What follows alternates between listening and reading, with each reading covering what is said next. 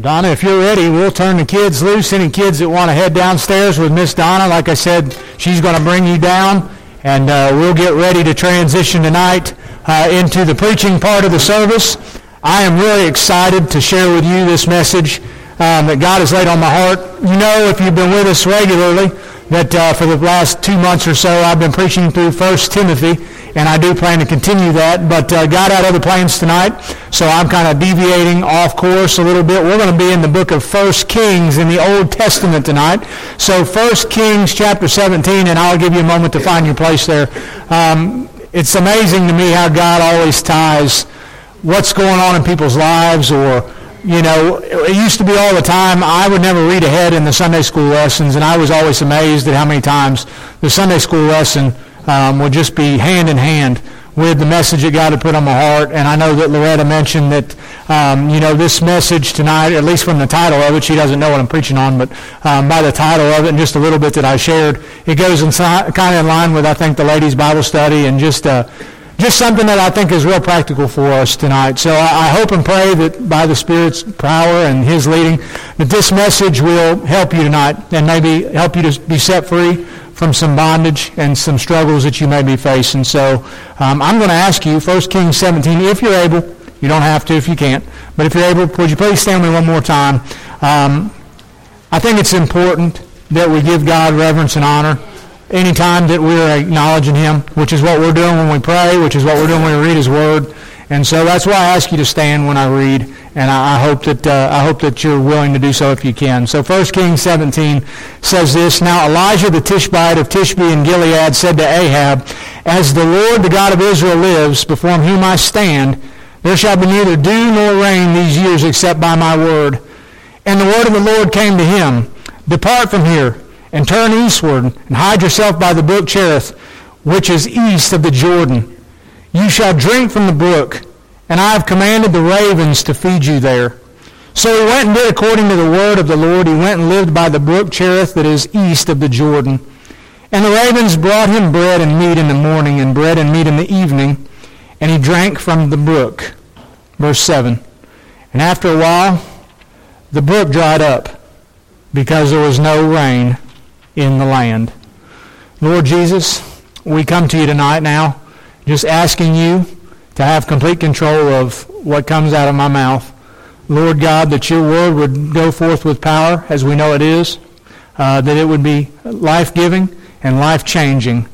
God, we pray tonight for those that are struggling and are ashamed to admit it. Lord, that those who are in bondage and continue to try to be set free in their own strength, Lord, maybe they're even here tonight to try to check off a box on the list of good deeds to make you happy with them.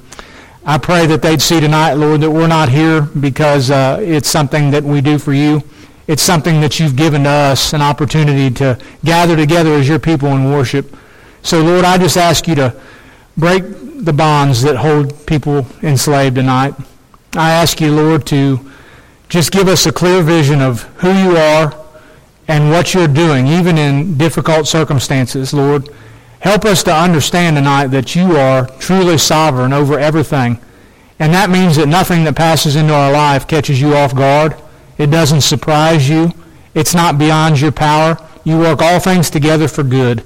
And Lord, that doesn't mean that all things are good, because we know in this world it's filled with sin and heartache, and it's cursed and it's dying. And Lord, those things aren't pleasant. And we know them all too well, and we feel the pain of those things in our lives. And yet, Lord, there's a hope beyond this life.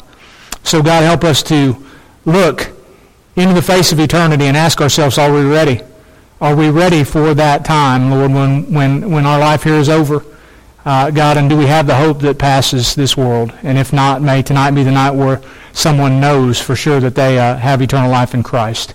So, God, have your way in this service, and I pray you already have, and that you're honored by what we've done here so far, and you're honored by everything we do from here on out. In Jesus' name, amen. Thank you. You may be seated. I want to ask you, as we begin, who here tonight in our church has served in the military? Who's been in the military? I know we have several. Thank you. Thank you for your service to our country. I know that while there are a few that have, the majority of us, myself included, have never enlisted to serve our country. It takes a special person. to do that, and I'm thankful that there are men and women that have done that continue to do that for our freedoms. It is a great sacrifice and a great commitment that they make, and so thank you to all that have done that. But for those of us that haven't done that for our country, if you're a child of God, you're still enlisted in an army. You're enlisted in the army of the Lord. That's why I read those verses from 2 Timothy as we began. I'll read them again just to refresh your mind. That we are soldiers, basically, in the Lord's army, and no one that enlists in the army of the Lord gets entangled with civilian affairs because, he says, we seek to please the one who enlisted us. And so we don't have time to get caught up in worldly pursuits and worldly pleasures because we have a mission that's far greater than anything the world could offer us, and there's an urgency in this mission because folks are dying every second and going to devil's hell without Jesus. And God has left the church on earth to be his hands and feet, to be his messengers.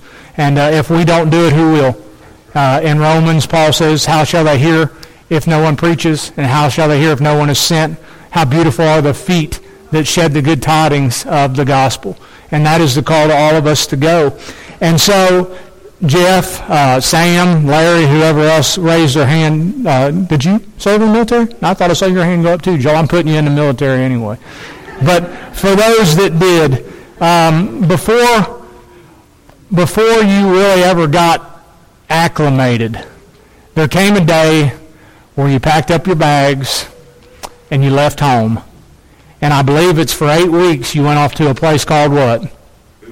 Boot camp. Some people enjoy boot camp. They're the weird folks.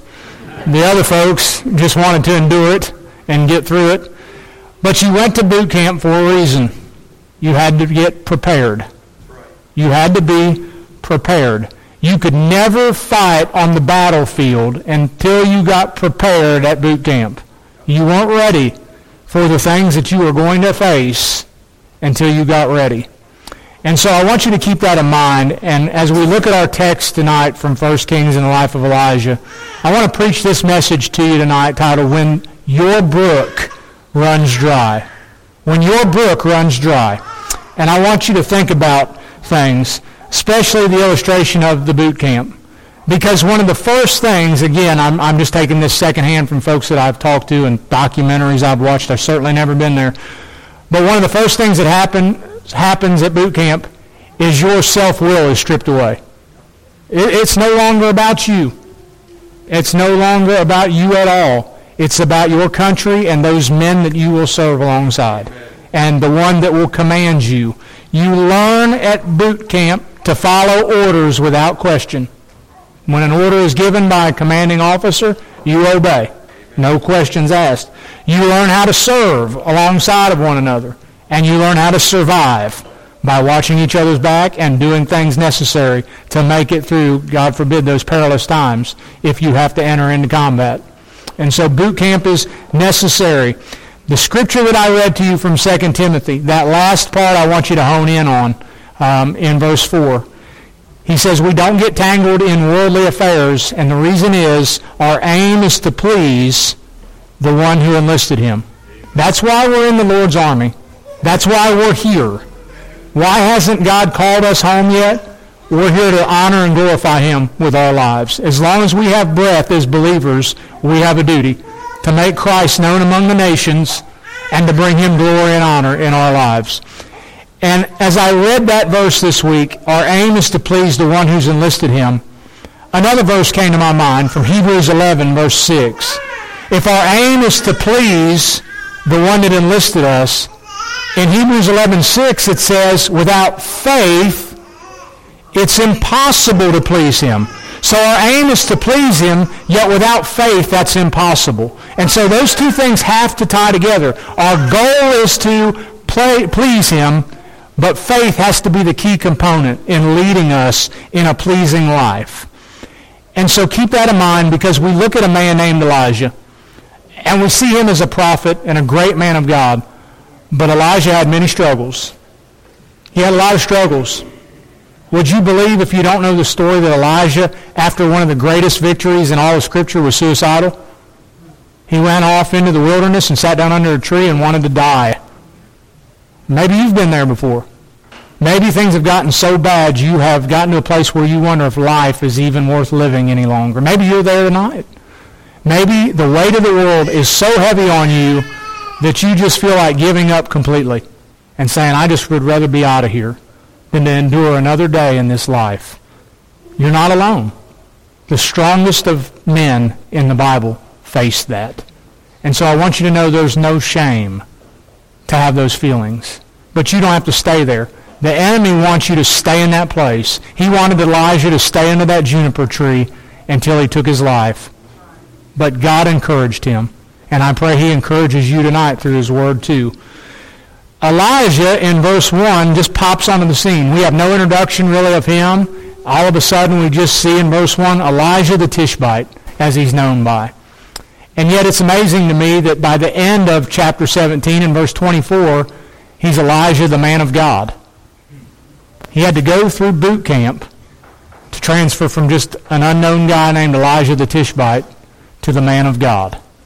And if you ever really want to be a true soldier that does some good in God's army, you're going to have to endure the boot camp. You're going to have to go through some hard times. God's going to have to strip away all the stuff of the world that's holding you back. The biggest obstacle is yourself. It is. The biggest obstacle is ourselves. We often blame other folks and other people. We're our own worst enemy. And when God gets us out of the way, he'll do some amazing things. Amen. But he's got to get us humbled, and then he'll exalt us. Right? And so he comes from obscurity into probably one of the most difficult times in the nation of Israel's history. So Elijah is ministering to the northern kingdom because Israel is split now. It's been 58 years since King Solomon reigned, and that was the last time there was really peace and unity in Israel. After Solomon dies, the kingdom is divided. Jeroboam and Rehoboam have a quarrel over who's going to be king, and so Jeroboam takes 10 tribes to the north, Rehoboam takes 2 tribes to the south, and the nation of Israel has been divided ever since. And during those 58 years, the northern kingdom, Israel, where Elijah is at, has had 10 kings in 58 years, and successively they get worse.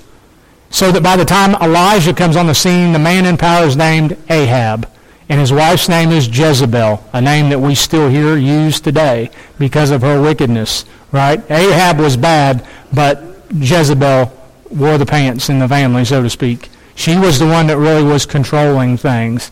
But Ahab willingly and gladly followed her evil and wicked lead. So here is Elijah out of obscurity standing before the most wicked king in Israel's history and saying, there's not going to be any rain. Based on the God's word, I'm telling you, there'll be no rain in Israel.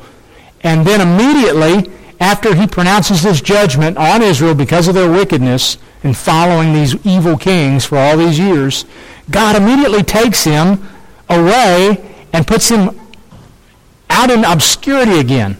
He takes him beyond the Jordan River to a little brook named Cherith, and he says, you're going to hide there. That word, Cherith, that name literally means to be cut off, and he is cut off. He's cut off from his people.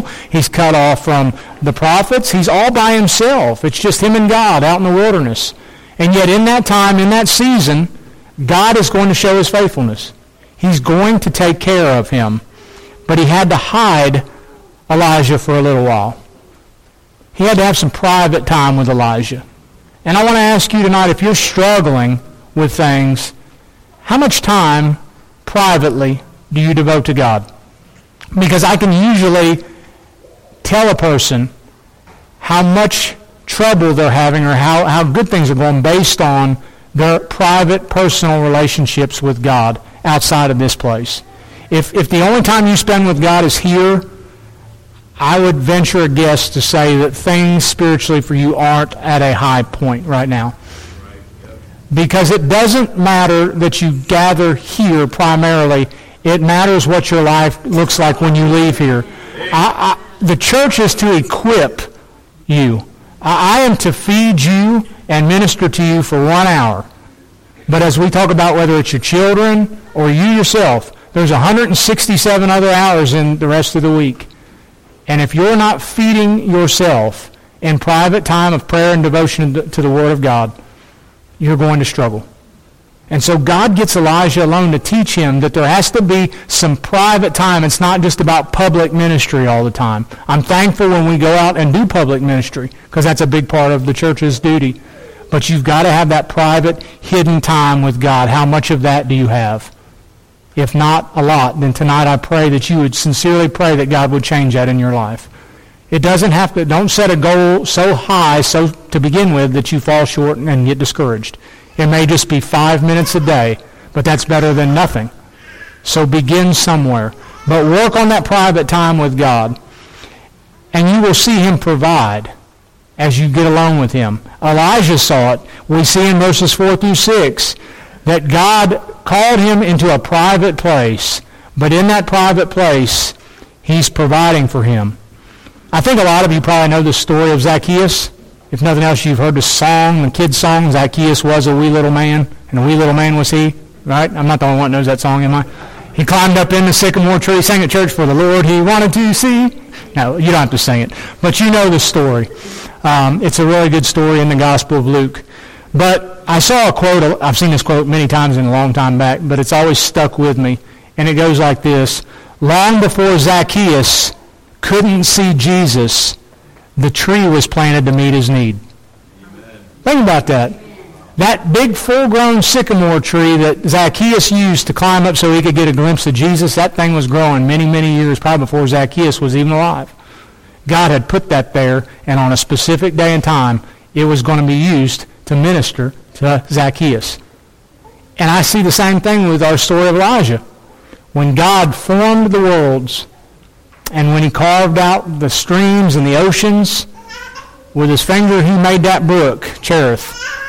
And long before Elijah would ever go and sit next to that thing, God had it prepared. Maybe not just for him, but it was there for him. And so when God leads you to a place and you don't know what he's doing, just understand that he knows the beginning from the end. That he knows much more than we do. His ways are not our ways and his thoughts are not our thoughts, and you don't ever have to be concerned if God's led you somewhere that he is wrong or that he's confused or he doesn't know what he's doing. He's got you right where you need to be, regardless of what it looks like on the outside. And so trust him, because remember, the goal of the soldier that enlists in the army is to please him, but without faith it's impossible to do so. So if you've signed up for God's army, just like when you signed up in the army, you didn't know where you were going to end up. When you left boot camp, wherever they were sending you, buddy, that's where you were going, right? And you just had to trust that when you got there that they would have the provisions ready and you would have commanding officers there and they would tell you what to do and when to eat and when to wake up, when to go to bed. They were going to direct you. You just had to be willing to follow them. And the same thing is true with God. I can't tell you where he's going to take you. You have an opportunity to go and serve him wherever that is. But you've got to walk by faith. He's God and we're not. We don't get to tell him. But too often we do, and then we wonder why our life doesn't work out. Listen, taking the comfortable path doesn't always equal the best path. We always look for the easiest way to go. And that can sometimes bring us relief temporarily, but it never fulfills us spiritually. Because it's not where God wants us. It's just not. I know I can speak for our family that there were a lot of easier options over the last few years of what we could have done, but it wasn't where God wanted me. And so, I chose the difficult path in faith instead of the easy path in the flesh. And so far, he's never failed me, and I don't believe he ever will. All right? That doesn't mean that I haven't had my seasons of doubt and discouragement. It doesn't mean that I haven't been angry at him. It doesn't mean I haven't wondered where we're going and why we're going the way we're going, right? And so if you're in that place tonight again, you're not alone. I don't think anyone in this room, if we're honest, would say we haven't been there or are there, Amen. Right? It's okay. We all have needs, don't we? All of us have needs. And so here's the thing. With the needs, when a need presents itself, so do doubts. So do doubts. If we're honest, when needs come up, we have doubts. How are we going to meet this need? How will I pay this bill? How can I do this thing that God's called me to? In the scripture, Philippians 4:19, the Bible says, "My God will meet all your needs according to the riches of his glory in Christ Jesus." God will meet all my needs. And so we just admitted we all have needs. And the Bible says that God will meet those needs. And yet I can guarantee when needs come up, we have our doubts. And we have our fears, don't we? And so when we read Philippians 4:19, that's not just a blank check, church. Because a lot of times people will just pull a verse out and say, well, God's going to meet it, just don't worry. And he can, and he will. But I'm not going to give you a verse and build up your hopes without giving you the context of that verse. And so when we think about Philippians, I'm going to flip to that real quick because I want you to see exactly what Paul is talking about in Philippians chapter 4. It's not just that God hands out a blank check to folks, because that wasn't the case for the church in Philippi. If we go back to verse 15 in that text, he says there, you Philippians yourselves know that in the beginning of the gospel, when I left Macedonia, no church entered into partnership with me in giving and receiving, except you. See that? He said, when I left Macedonia, there was a great need.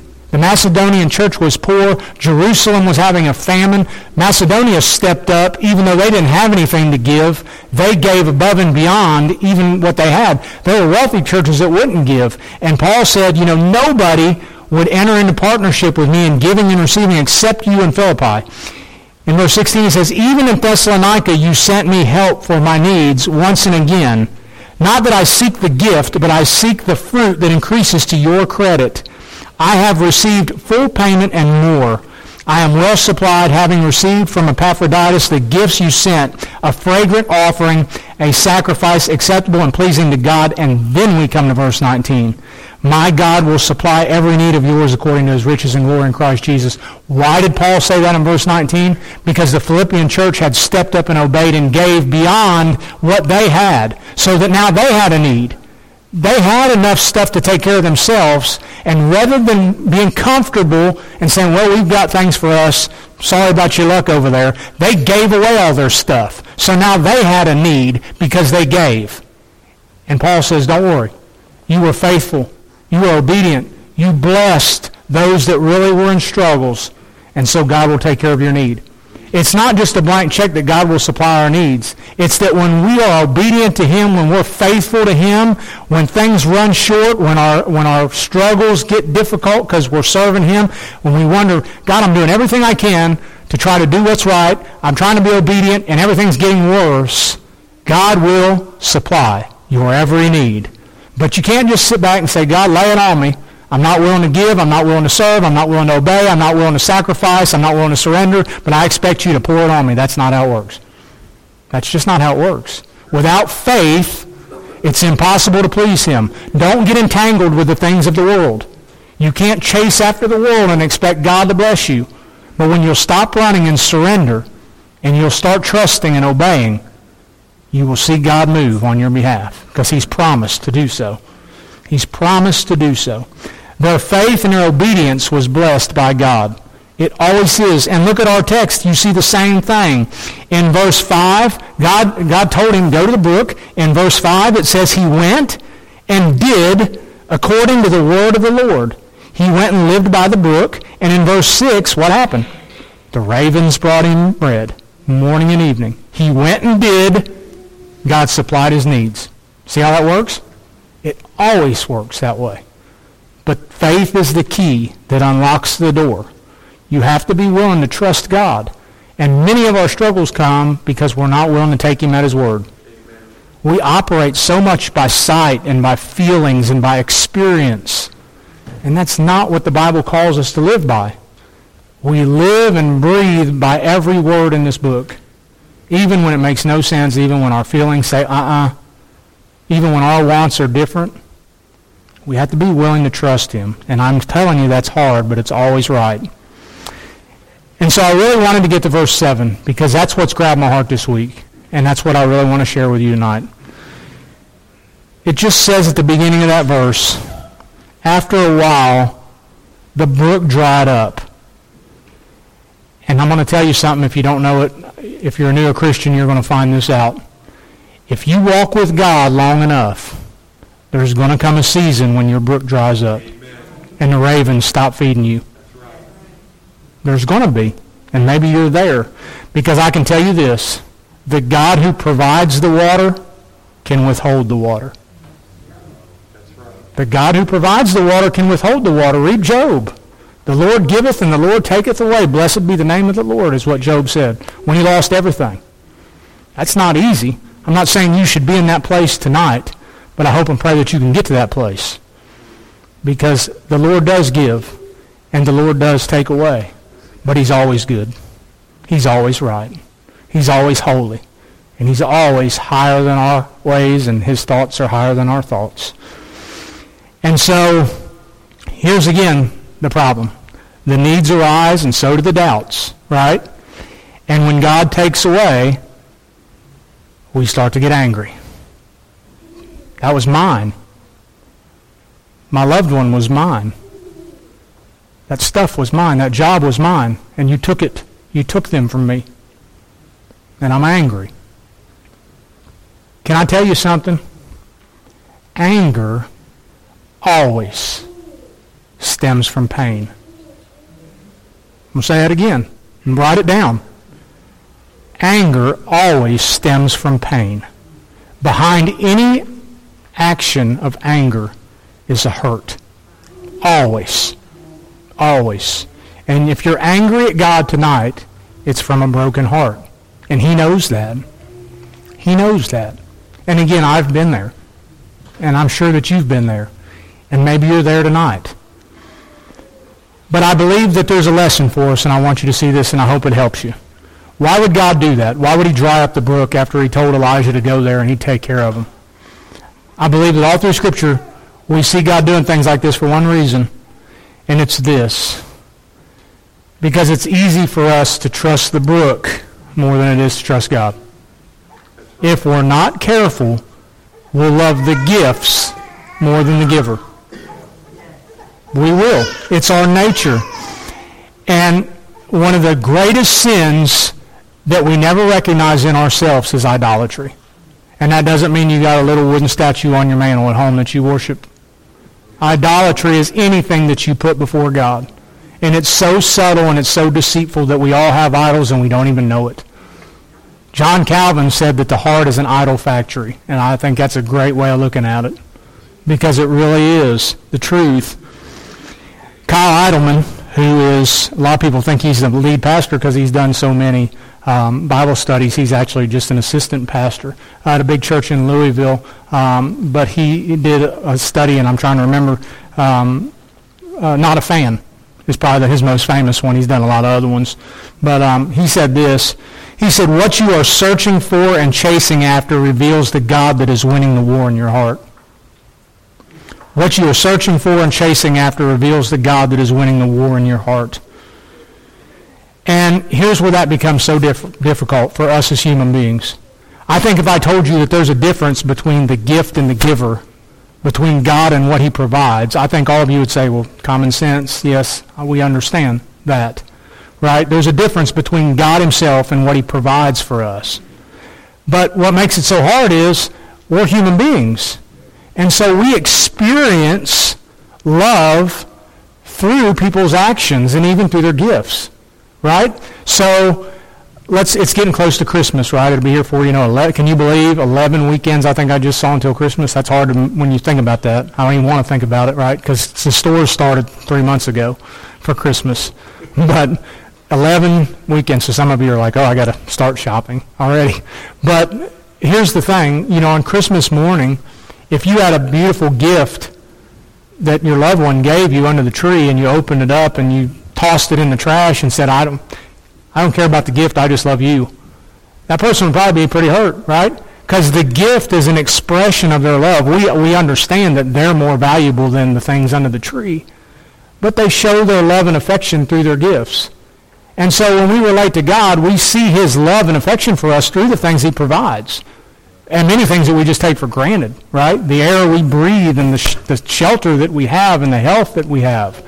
God's provided all that stuff. And so it's easy to take those gifts for granted. But a lot of times the bigger tangible things that our hearts run after as idols, those things can pull at us.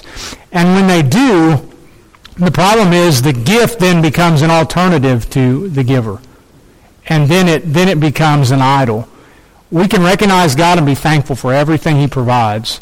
But when we begin to neglect God for the things he provides, right? Whether that's our kids, our spouse, our jobs, our hobbies, when we start to let those good things become God things, we have replaced him. When good things become God things, we've replaced him. And so we have to always guard our hearts to understand that God will sometimes dry up the brook to show us that he is more valuable than anything he provides. And I love what John Piper said. He said, God uses pleasure and pain to provide us with revelations of his goodness and protect us from loving substitutes. He says he uses a mixture. He brings pleasures into our life in order that we might know him through those. And he brings pain into our life in order to show us that he is more important than the things. Amen. He gave Elijah the brook to show his love and faithfulness. And he removed the brook to show that he's greater than that water. That was just a temporary stream, but Christ is the living water. Amen. And he is something far greater than anything that we could ever take in temporarily through this life. He is the one that will spring up in us a fountain of life, giving water to others. And so I want you to see as we wrap up the idea that God does give and God does take away. And they're all good things from his wise and sovereign counsel. 1 Timothy 6:17, Paul warns there, as for the rich in this present age, charge them to not be haughty, nor set their hopes on the uncertainty of riches. Listen to what he says. Set your hope on God, who richly provides us with everything to enjoy. So there you go. God gives us things to enjoy. You don't have to feel guilty for having things. The love of money is the root of all evil, but money itself isn't evil. You know, oftentimes we take things to extremes, so we think we need to be completely impoverished because that's a sign that we have given away everything and we're living for God. And sometimes we feel guilty if we have a little extra because we think, oh, I shouldn't have anything. Listen, it's not wrong to have stuff as long as stuff doesn't have you, right? Don't let the things consume you. It's not about that. God gives us things to enjoy, but enjoy them in moderation and enjoy them for his glory. But then the flip side of that, Philippians 3:8, Paul said, indeed, I count everything as loss because of the surpassing worth of knowing Christ, Jesus my Lord. He said, for this sake I've suffered the loss of all things and count them as rubbish or as dung in order that I may gain Christ. It's nothing wrong to have things. But Paul said I could throw them all away as long as I have Christ. And that's ultimately the attitude that we have to have. Because God can dry up your brook. And if you're in that place tonight and you're angry with him and you're hurting, which is where that anger comes from, he gets it. He understands. He knows your struggles. He knows your doubts. He knows your fears. And he wants to deliver you from those things. He didn't give you that spirit of fear. Not a bit. He says, be anxious for nothing, but in all things by prayer and supplications, let your requests be made known to God, and the peace of God that passes all understanding will guard your hearts and minds. That's what he says. That's a promise. I don't care how you feel. That's what the Almighty God himself has said. Will you trust him? You're a soldier in his army. You're here to glorify him. But without faith, you can't please him. And I know where you're at tonight may be difficult. And I know you're hurting and I know you're struggling. But listen to me, until you turn to him in faith and say, God, I'm going to praise you in this storm. I'm going to trust you where I'm at. I'm going to walk with you no matter where we go. I'm going to believe that you are good. Because I know you. And I know what you've done for me in the past. And you proved on the cross that you're for me. And you're not against me. And you proved on the cross your love, that while I was yet a sinner, you died for me. And you proved on the cross that you came to seek and save that which was lost. And you proved that you know the very hairs on my head. And that you love me with an unending eternal love. And I'm going to trust you. Because God is good. Regardless of circumstances. Why did that brook dry up, church? Elijah prayed for it to. If we go all the way back to the beginning of our text, and didn't he go to Ahab and say it's not going to rain? When it doesn't rain, guess what? Things dry up. We've experienced that this summer, haven't we? James 5:17 says, Elijah was a man with a nature like ours, and he prayed fervently that it might not rain, and for 3 years and 6 months it did not rain on the earth. He was right in the middle of God's will. He prayed, God answered that prayer. Elijah was right there where God wanted him to be, and the brook still dried up. But when the brook dried up, when that little stream got smaller and smaller until there was finally no more water, Elijah, I'm sure, wondered what was going on. He probably questioned and was scared. God said, you know what? It's time to move. I'm going to take you somewhere else. And he took him somewhere else, and guess what? It was difficult too. He took him to a widow in Zarephath who had nothing. They had one last little bit of food they were going to eat, and then her and her son were going to die. And God provided every day. The oil never ran out, and the flour never ran out. But again, it took faith. It took faith. But God had something better for him. I asked you when you came in to hold on to your fork. A lot of you have probably heard this story. I saw it many times, but I saw it again this week, and I thought it was really good. We went out, matter of fact, I think it was last Sunday, to breakfast at Frisch's. And, you know, if you eat at Frisch's and you get the buffet, when you clean out that first plate and they come to pick it up, what do they say to you? You want to keep your fork? Do you want to keep your fork? Why did they say that? Because there's more to come, right? There was a story of a lady who was terminally ill, and she was getting her funeral preparations together. And the pastor came over, and they got everything ready, and finally she said, I've got one more request. She said, when I'm in that casket, when I'm laid out, I want you to put a fork in my hand. And he said, why in the world would you want a fork in your hand? And he said, because she said, I want people to know that the best was yet to come. See, when we have a meal and we eat the main course, she said, when they clear off the plates, we keep our fork because dessert's coming. And she said, I want people to know when they see that fork in my hand that, yeah, I'm done here, but the best was yet to come. And church, when you think about that tonight, when you look at that fork, keep it somewhere, and when you're struggling, when this life gets overwhelmingly heavy, just remember that we have a promise. We have a hope that goes beyond this life. And no matter how hard and how difficult it gets, something better is coming for us. We sang Glorious Day, and that's not just a pretty song, it's a truth. You know, living, he loved us. Dying, he saved us. And buried, he carried our sins far away. And rising, he justifies freely forever. And one day he is coming. Are you ready for that day when he comes back? Amen. If you're not, the worship team is going to come tonight, and we're going to sing a song of invitation. And that's simply an opportunity for you to come. If you don't know Jesus Christ, then tonight is the night for you to come. Let me pray with you and show you in the Scriptures how you can be saved.